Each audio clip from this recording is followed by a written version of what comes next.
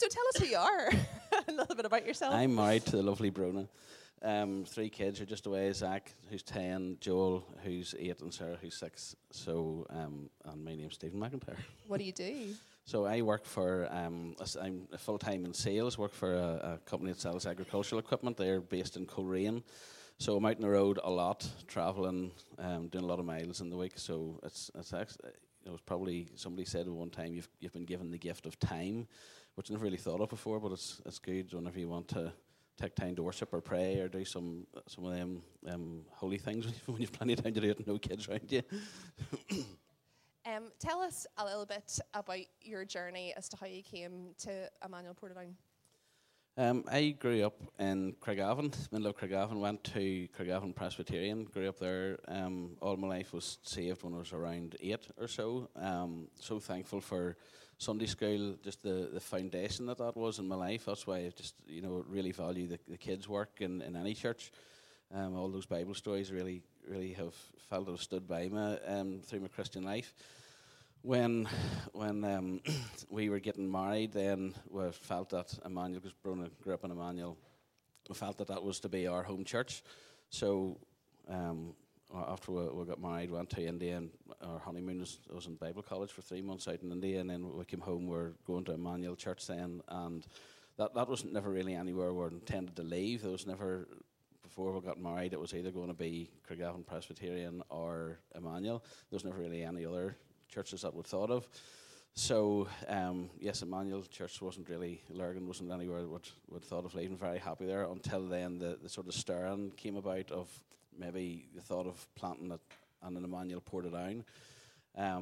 With that, then there was, prophetic words given over us. There was a lot of prayer went into it. We started prayer walking around the town here in the March before the December the church was launched. So we really felt very, very strongly that we were to be part of I think there's maybe 30 or 40 of us that left Emmanuel Lurgan to plant Emmanuel Portadown, and we felt very strongly that we were to go. So there was there was a lot of tears, I suppose, that morning, the last morning of Lurgan. So there's been a couple of church transitions there. One was leaving the traditional church of the Presbyterian to go to Emmanuel, and then leaving Emmanuel Lurgan to come here. So, yeah, it's been a bit of a journey, those couple of church moves.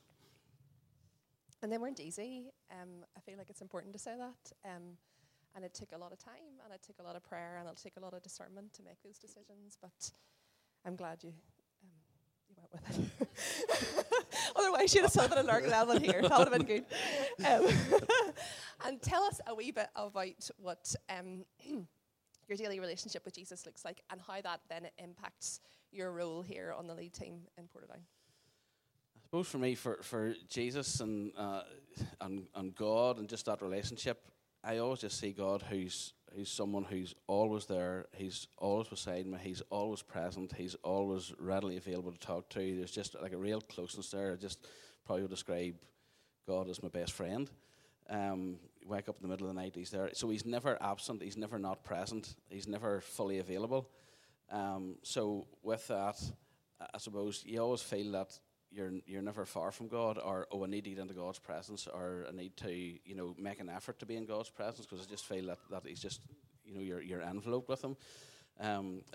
Putting that daily practice in the mornings, which I hadn't done for a long time, but I just would take myself into the spare room in the mornings, read through a few verses or a chapter just till I feel that God is speaking to me, and just jot down a few notes about it. And sometimes I try to take a bit of time after that to pray, which doesn't always happen because the kids come in and they need their breakfast or something. So you're trying to fit that discipline in the the routine of having a young family, and being a phlegmatic personality. Discipline is one of the last things I want to do. I just don't like having to put those things in place that are, I suppose, rigid. But so I think I'm more drawn to the smaller the crowd, the more I feel alive in God's presence. So like life groups, I love sitting with 4, 5, 6, 7 other different fellas, or even the one-to-one. If somebody comes to me and says, "Look, Stephen, I'd love to have a wee chat with you about this," or "I'm struggling with this," or whatever, and I'm buzzing just to get that conversation. Whereas if I want you to preach, in a couple of weeks' time, you can do it, but it drains me as opposed to energizes me. So I feel more energized by that one-to-one and that calling. It was like Ali had preached, a while ago. The more intentional Jesus was with people, the smaller the crowd was. So I just feel that more of that. I suppose because I've maybe feel that intimacy with God all the time. I love those smaller environments and I love those smaller groups and just that closer intimacy. And even with life groups, what I try to create is that safe space where you have 6 or 7 people together. Somebody might not want to open up in that sort of environment, but you're trying to create a space where people are building relationships where they can have those more important questions, or they can open up about something that's going on in their life, and just that support network, where Jesus had traveled with the disciples, and there was that smaller group that was sort of quite intimate. I just think that's so vitally important in any church. Instead of coming in, enjoying a Sunday morning and going again, there's a connection there. There's just people to rely on. When you come into church on Sunday, you look out for the people that's in your life group. But as well as that, even on Friday nights, we do a prayer walk around Portadown, which started, as I was mentioned, in the March before the church started in December. We were walking around Portadown, a number of us, just to get a sense of what God was doing in the town. And when the church was planted, I couldn't really come up with a reason to stop praying around the town, even though the church was planted. So I thought, well, we'll just have to keep going with it. so on we have the last 5 years, and there's been real friendships formed there. So not even just praying, but when you're out, we gather here in the car park. Anybody wants to come along. It's very informal. And then we'll just wander off in 2s and 3s around the town. And those conversations that we've had, just real godly conversations, praying for each other and encouraging each other and praying around the businesses, praying around the streets, and it just feels a privilege to carry God's Spirit around our town. Is that all right? Wonderful. Yeah. Wonderful. So, I feel like I know he's my husband, and it's probably going to sound like I'm gushing, but actually I really want to honour what Stephen and the other guys do on a Friday night, because they are so disciplined. I think, was it like Christmas Eve or something? They were out at 6 o'clock. There's very few Friday nights they don't go. And I feel like they carry something really, really important. With all of the moves that we have had, it feels like they've been going ahead and paving the way with the Holy Spirit and that. And so we want to honour you guys. People don't see you do that, but it is so important. And anybody can come along and do that. So we're going to pray for Stephen. But actually, Ian, would you come up now as well? We've got Ian speaking to us this morning, which is brilliant. But I just feel like I want to pray for you both together. Is that all right?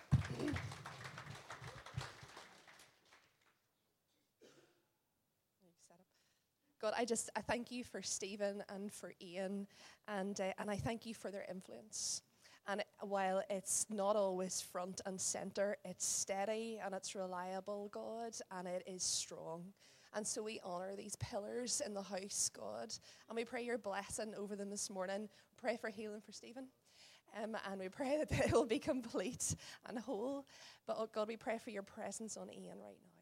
We pray, Father, that your word would, first of all, minister to his heart. We thank you for what he carries, for his faithfulness in the journey, God, and for how you have proven your goodness in his life.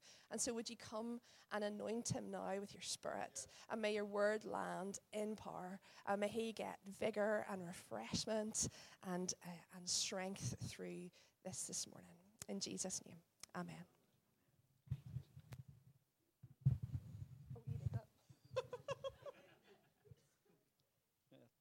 Thanks very much, Brona and Stephen. And oh dear me, one of the two the pastors here this morning. I think I'm on an interview. But for anybody who doesn't know me, my name's Ian Morton, and I'm from Tandragee. But actually, I was born in Portadown, over the Armagh Road Bridge there, the railway line, Taverna factory.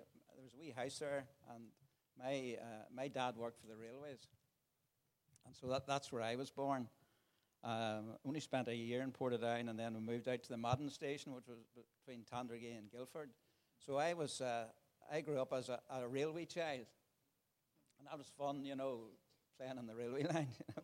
But so we can throw up the first slide, Annabelle. Does anybody ever get a bath in one of these? It's not something where you put flowers in it nowadays, but I can remember, this is my railway children days. We had no bathroom, and we had every Saturday night there was two brothers and two sisters and me, 5 of us getting a bath, and I can tell you the water wasn't changed in between each one. So the number 5, actually, you're probably cleaner going in than coming out, but anyway. Big blocks of green and red Lifebuoy carbolic soap. That was the good old days, you know. Just another wee thing. Next slide, please, Annabelle. It was a mangle. Now, I remember Mummy washing with a scrubbing board, doing the washing, and then she'd have put the clothes through the mangle here to try and dry them out a wee bit. So, yeah, it was good times, happy times, you know. And but then the railway station closed down, and then we had to move into Tandragee. So Tandragee has really been my home most of my life. And the next slide here would show the vision of Emmanuel Church, Portadown, and Lurgan. You know, the twin towers of the tower. But I want to push that a wee bit further, because it's also connected to the banks there, you see. And the banks, to me, that's Tandragee, that's Market Hill, that's Rich Hill, that's Ahori, that's Anachmore. And I like to think that we're all connected and feeding into the bigger vision. And I'm going to let you into a wee secret now. I work for well, it's not really a secret. You know the way people come to you and say, I'm going to tell you this, but don't be saying, you know. That sort of thing. So I'll tell you this, but don't be saying. I work for the telephone company, and for anybody, the landlines, you know, that them things that your broadband all comes through. The area code for Portadown is 02838.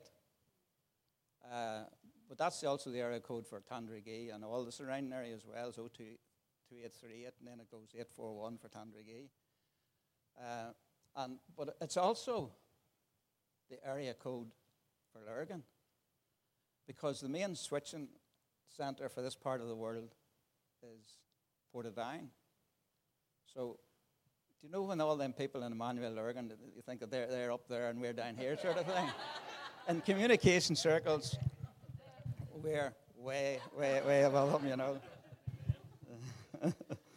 So when Alan asked me to speak about my favourite psalm, Psalm 139, it didn't take me that long to sort that out. So maybe I would just like if we could read it together. Psalm 139.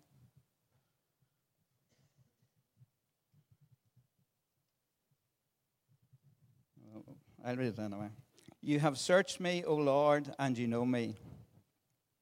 You know when I sit and when I rise. You perceive my thoughts from afar. You discern my going out and my lying down, and you're familiar with all my ways. Before a word is on my tongue, you, Lord, know it completely. You hem me in behind and before, and you lay your hand upon me.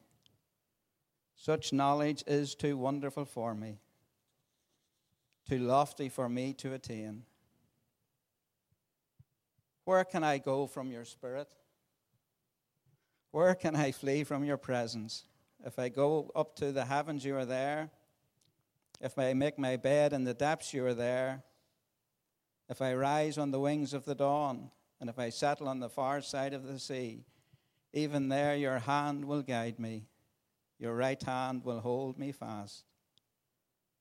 And if I say, surely the darkness will hide me, and the light become night around me, even the darkness will not be dark to you.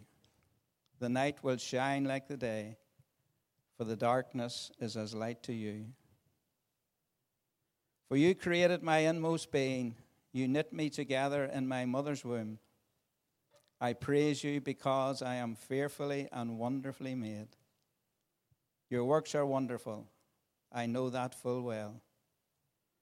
My frame was not hidden from you when I was made in the secret place, when I was woven together in the depths of the earth.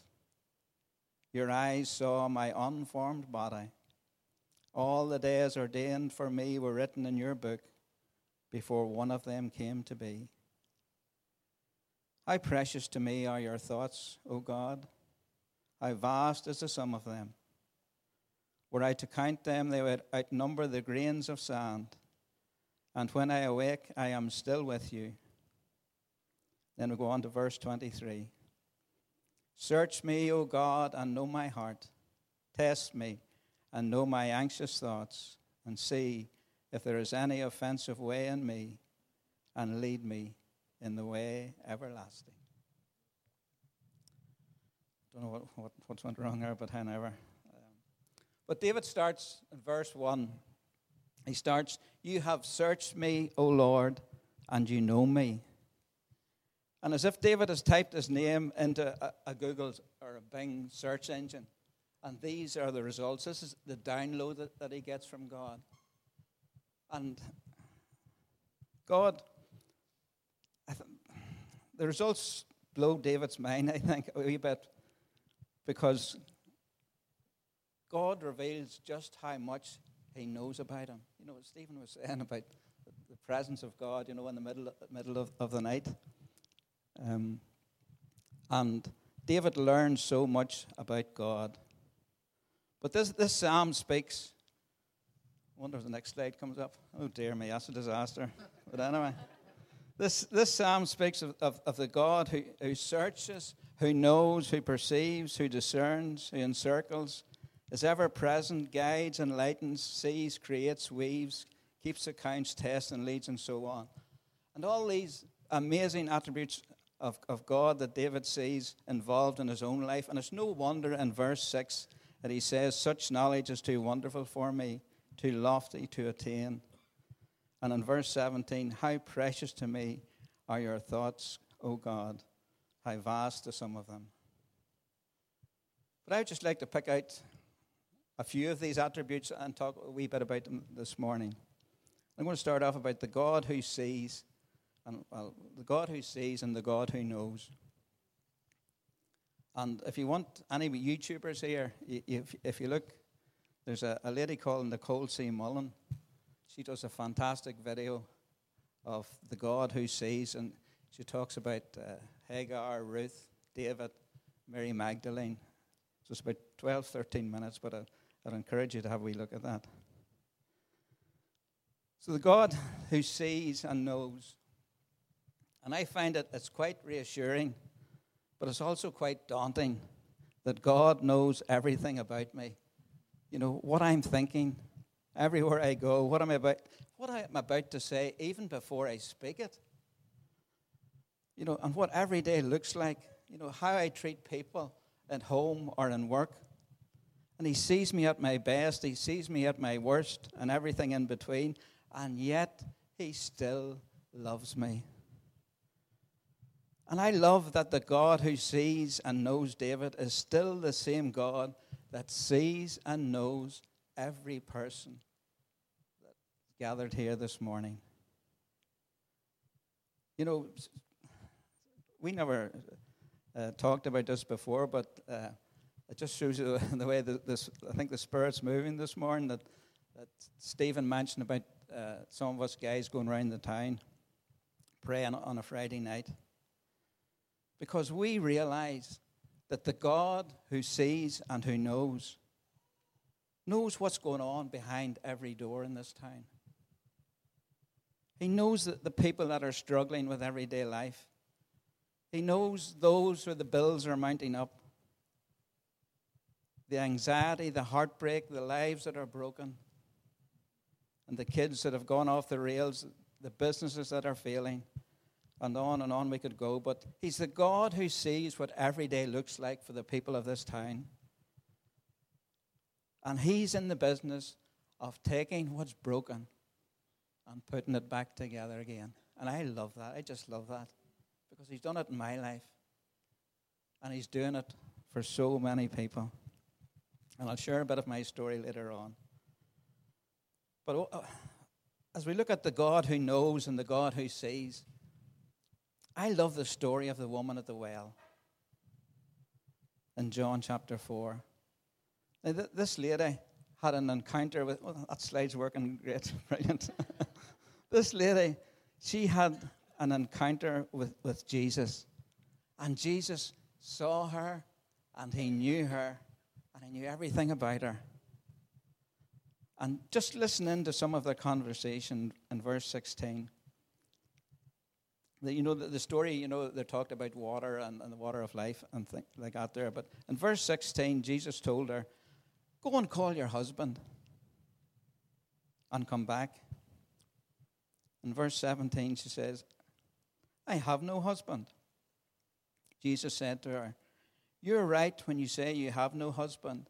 And the fact is you've had 5 husbands, and the man you now have is not your husband.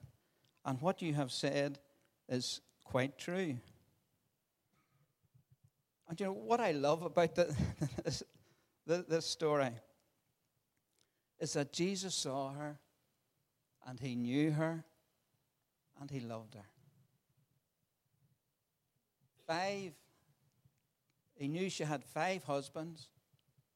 The man she was living with was the 6th man in her life, was not her husband, but the 7th man in this story. And 7 is a perfect number in the Bible. The 7th man in this story was the one who truly loved her. He saw her, he knew her, and he would die for her. But wouldn't she tick a whole lot of boxes why most of us wouldn't even bother with her? But the story gets better. I'm getting excited about this story. Now, Alan gets excited and super excited. I don't know what super excited looks like because I think I would disintegrate if I got super excited. But goes on, verse 39. Many of the Samaritans from that town believed in him because of the woman's testimony. He told me everything I ever did. So when the Samaritans came to him, they urged him to stay with them, and he stayed 2 days. And because of his words, many more became believers. They said to the woman, we no longer believe just because of what you said. Now we have heard for ourselves, and we know that this man really is the Savior of the world. You see the impact of one life in a community that changed that community because of one person's encounter with Jesus. Because she shared her story. She shared her story. And let me ask you this morning, let me a question. If you're a believer this morning, you have a story to tell. And it's great to see people coming up here and sharing their story. But everyone has a story to tell. And Jesus could use your story to point someone else to himself. Just the way he used this lady. Because the thing about this story is the woman's story became their story. And, your story may not have been so dramatic as this lady's, but your story is unique to you. And maybe that's something that we could work upon on life groups, about sharing our story. Maybe your story is about how you came to faith as a child.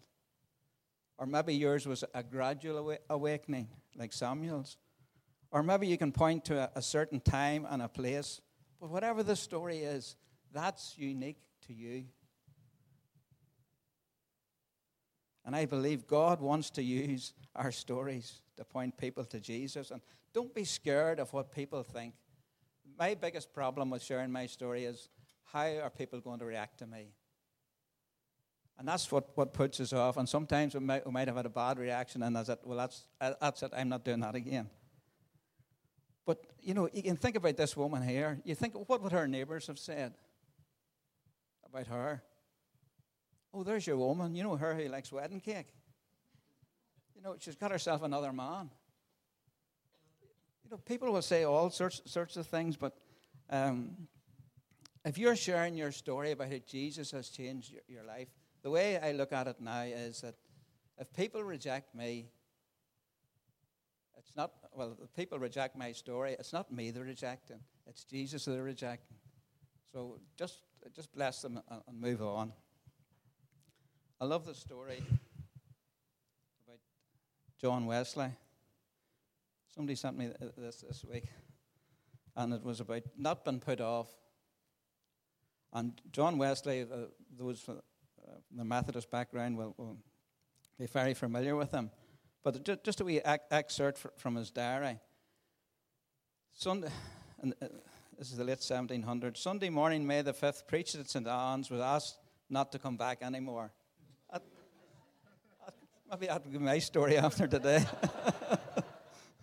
In the evening, preached at St. John's. The deacon said, get out and stay out. Next Sunday, preached at St. Jude's. Can't go back there either.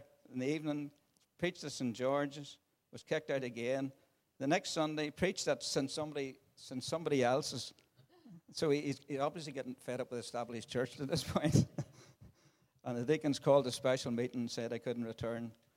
The next Sunday afternoon, preached in the meadow, chased out of the meadow as bull was turned loose during the service. And the next Sunday morning, he preached at the edge of the town and he was kicked off the highway. But in the afternoon service, he preached in a pasture and 10,000 people came to hear him. I love that story.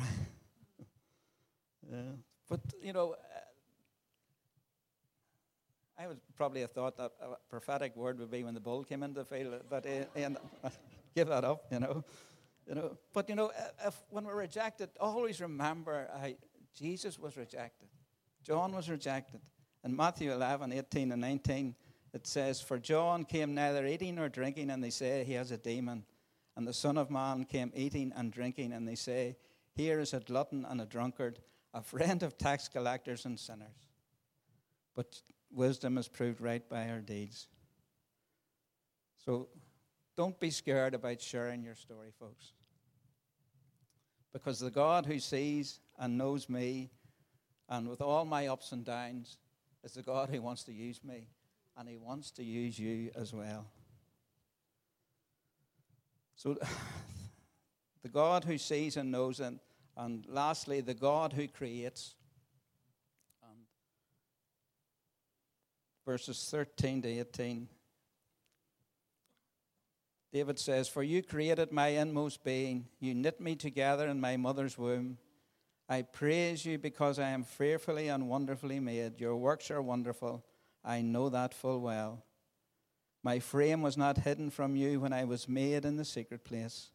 When I was woven together in the depths of the earth, your eyes saw my unformed body. All the days ordained for me were written in your book before one of them came to be. How precious to me are your thoughts, O God. How vast the sum of them. Were I to count them, they would outnumber the grains of sand, and when I awake, I am still with you. And when you read these verses at times, in a time when there was no x-rays, there was no scans, there was no ultrasound, and you realize how intimate these details that are revealed here. And David realized that in the place of his mother's womb, the God who sees and knows was the God who created him. That darkness was as light to God. And David saw at the point of conception that God knew everything about him, even before a day had passed. And I love this verse. All the days ordained for me were written in your book before one of them came into being. That's one of my life verses. I love that. And David realized that God had created something so beautiful, so wonderful, with so much skill, with so much uniqueness. And he says, I was fearfully and wonderfully made. Do you know that this morning, folks? That you are fearfully and wonderfully made. I was going to say, turn to your neighbor and tell him that. No, but I'm not. But I look at all this revelation that God gave to David about how he was created and about how unique that he was. And in the whole abortion debate, when I look at this here, my heart weeps for the unborn child. It really does. But I also rejoice that God sees and knows every little life. And I know some parents here that maybe have had miscarriages, and you need to know that God knows, whether it was 1 hour, 1 day, 1 week, no matter how long in the womb, that God sees his creation. And for every believer here, there's always hope of a heavenly reunion. I want to talk a wee bit now about my story and about why this is so personal to me. And I didn't become a Christian until I was 28.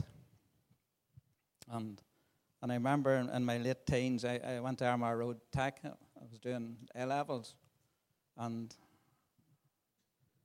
Tandragee Portadown wasn't big enough for me, so I decided I joined the Merchant Navy as a navigating cadet. I was supposed to be a captain one day, but it didn't last that long. But I joined as a young fella, and to see, I was probably searching for the meaning of life. And I went halfway around the world. I sailed, up the Mississippi to New Orleans, Baton Rouge, the Panama Canal, around New Zealand, Australia, the Great Barrier Reef, all them tropical islands, Guadalcanal Island where the battles in the Second World War were fought, and Fiji, Tonga, Samoa. And that sounds really good, doesn't it? That's impressive. But I can tell you, folks, it wasn't a cruise I was on. And see, after a while, one palm tree looks like the next palm tree. Yeah. But I done that there, and I came home, and that life wasn't for me. So anyway, I came home and I settled down and married June, and that was 1978. But during that time, God was speaking to me, and God was dealing with me. And in 1983, our first son David was born, and that, yes, was a period of great excitement and change in our lives. But David took ill at about 5 months old. He had a condition called hydrocephalus, and that fluid was gathering inside his brain. And he spent quite a few months down in the Royal in Belfast, and he took a brain clot, and he became very ill, but he sort of stabilized. But at that time, someone gave me a book by Catherine Kuhlman. It was called I Believe in Miracles. And Catherine Kuhlman was one of these people who held meetings, and people were miraculously healed at it.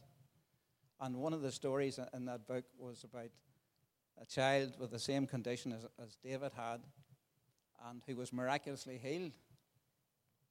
And I remember I'd read the story, and but one Sunday morning, I just happened to be reading the introduction to it. I was lying in bed, and it's a bit like Lynn told us about her, Colin's sister. It's hard to explain.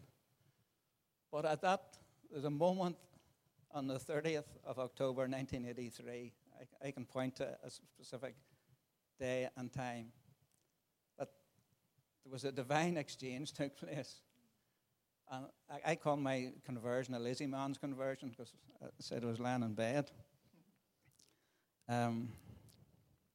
But I knew that I needed a Savior. I knew I was a sinner, that I needed a Savior.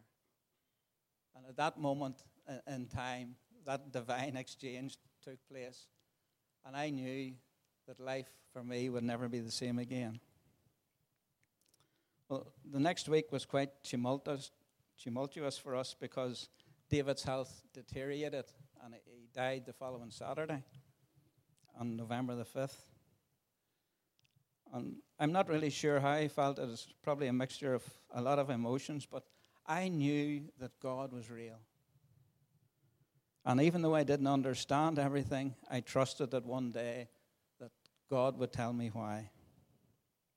And God blessed us with 2 lovely children, Elizabeth and her husband Mark, who's here with me, and son Philip. And so that was the start of my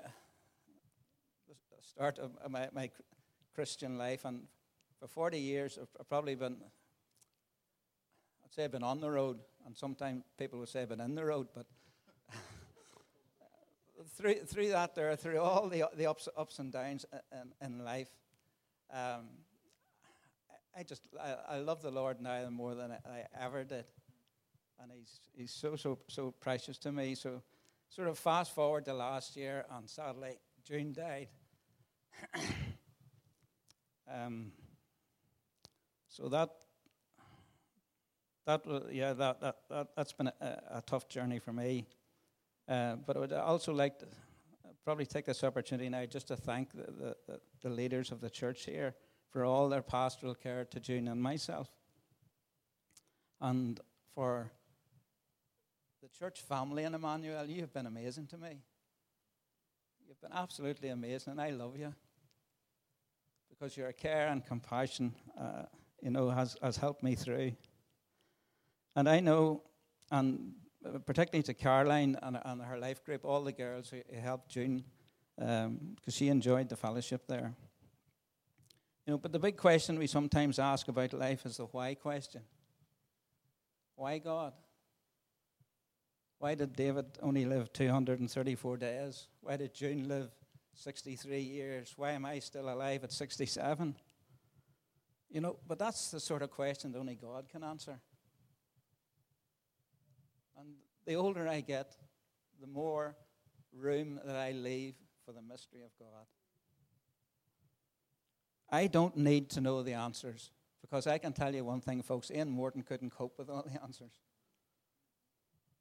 I don't need to know. As people have said here, God is God and I am not. But I love the verse in Deuteronomy 29:29. It explains it well. It says this: the secret things belong to the Lord our God, but the things revealed belong to us and to our children forever, that we may follow all the words of the law. And I'm so grateful that God has revealed Jesus to me. And that one day I'll go to be with him, and all will be revealed. When David's son died, David had a son with Bathsheba, and that's a whole other story, but in 2 Samuel 12:22-23, he answered. It says he answered, while the child was still alive, I fasted and wept. I thought, who knows, the Lord may be gracious to me and let the child live. But now that he's dead, why should I fast? Can I bring him back? I will go to him, but he will not return to me. I love that. David knew that he would go to him. And that's the assurance that I have this morning, that I will go to be with the Lord, and he will reveal why these things happened in my life.